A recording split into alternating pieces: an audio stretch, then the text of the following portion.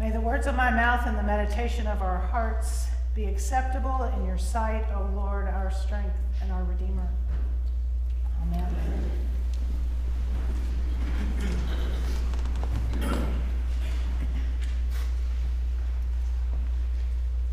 Today is the fourth Sunday in Lent. It is the halfway point between the beginning of Lent and Easter Sunday.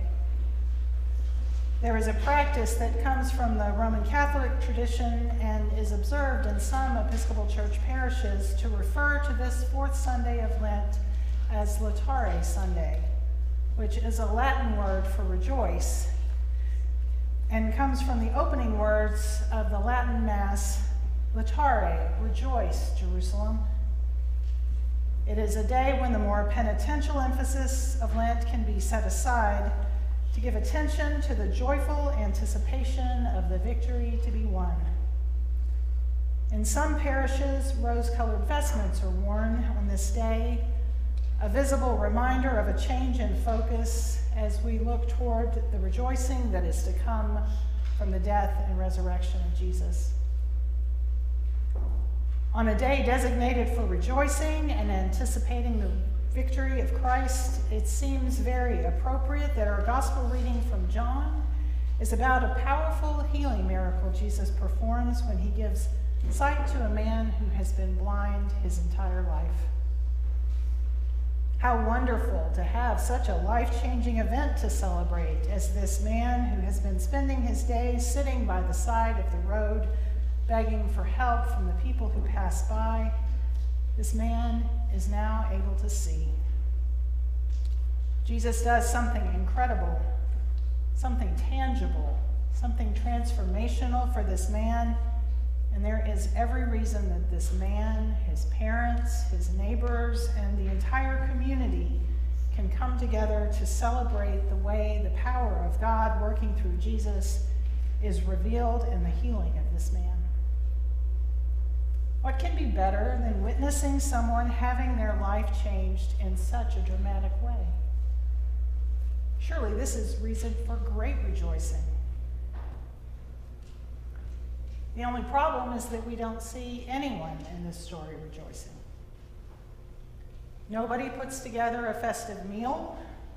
There isn't a single person we hear about who congratulates the man on regaining his sight. The man's parents, who certainly understand how their son's life has been dramatically changed, even they don't give thanks for the blessing that their son has received.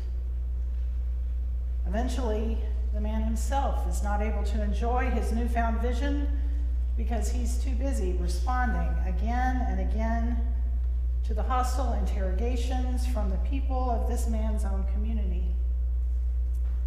Instead of delighting in the healing work of Jesus and the power of God that is present as the man is able to see for the very first time, the people react with suspicion, with accusations, with criticism, with arrogance, and with contempt before finally driving the man away.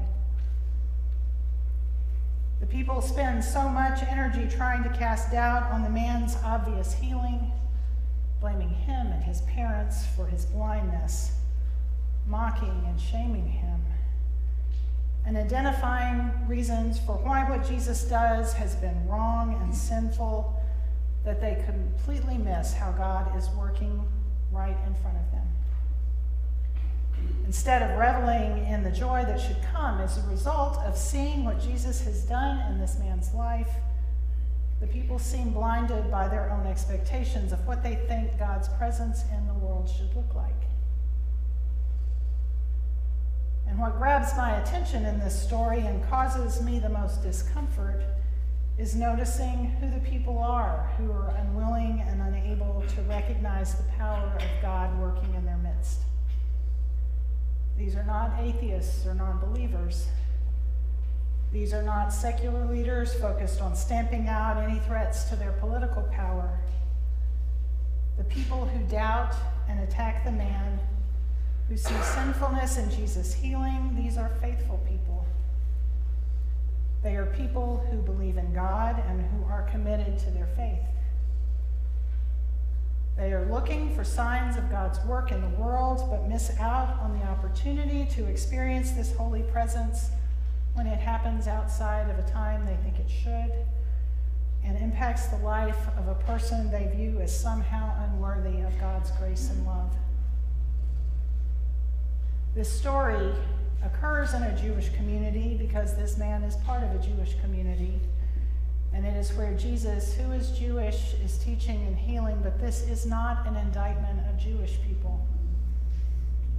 For all of us who profess a faith, who study and pray and worship, who try to live our lives as God intends, who desire full, abundant life for us and for all people, well, this story is a cautionary tale, an example of what can be lost, what we may miss, and the damage that can be done when we are too convinced, too certain of our understanding of how God is active in the world, instead of noticing what God is actually doing in the lives of God's people.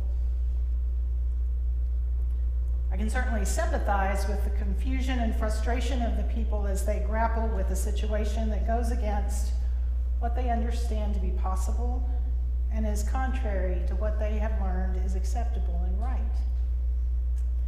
The rules and assumptions they rely on to provide order and structure to their community are being challenged. Blind people do not regain their sight. Nothing good comes from work done on the Sabbath, and nobody who would do work on the Sabbath would be anything other than a sinner. It is telling, I think, how many different times the people asked virtually the same questions of the formerly blind man. How have you received your sight? How were your eyes opened? What did Jesus do to you?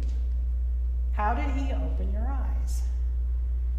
How can a man who is a sinner perform such signs? How? None of this makes any sense to them.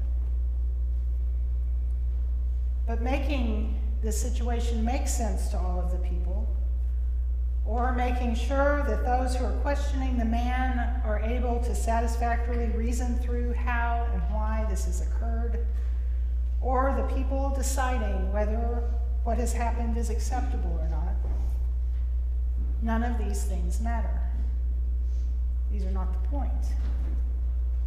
What matters is that the power of God working through Jesus results in a man who was born without sight being able to see. Never since the world began has it been heard that anyone opened the eyes of a person born blind. And that fact alone, the fact that this man has been healed by Jesus in such an incredible, impossible way, should be reason enough for great rejoicing. Not just for the man, but for everyone in the community. Surely we are not blind, are we? There are certainly times when we all have trouble identifying holy presence. Our vision can become clouded by people or situations that cause us to be unable to see God's hand at work in the world around us.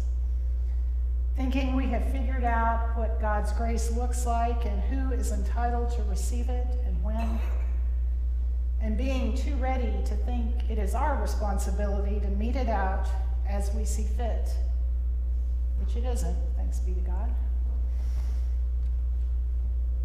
Instead of feeling like we need to devote all of our energy to more completely understand the specifics of why and how God works, which we will never fully be able to understand, we can instead set our sights on paying attention to the signs of God's incredible, impossible, unpredictable abundance that brings healing and wholeness and reconciliation to the lives of people around us and to our own lives as well. And when this happens, may we be ready to celebrate.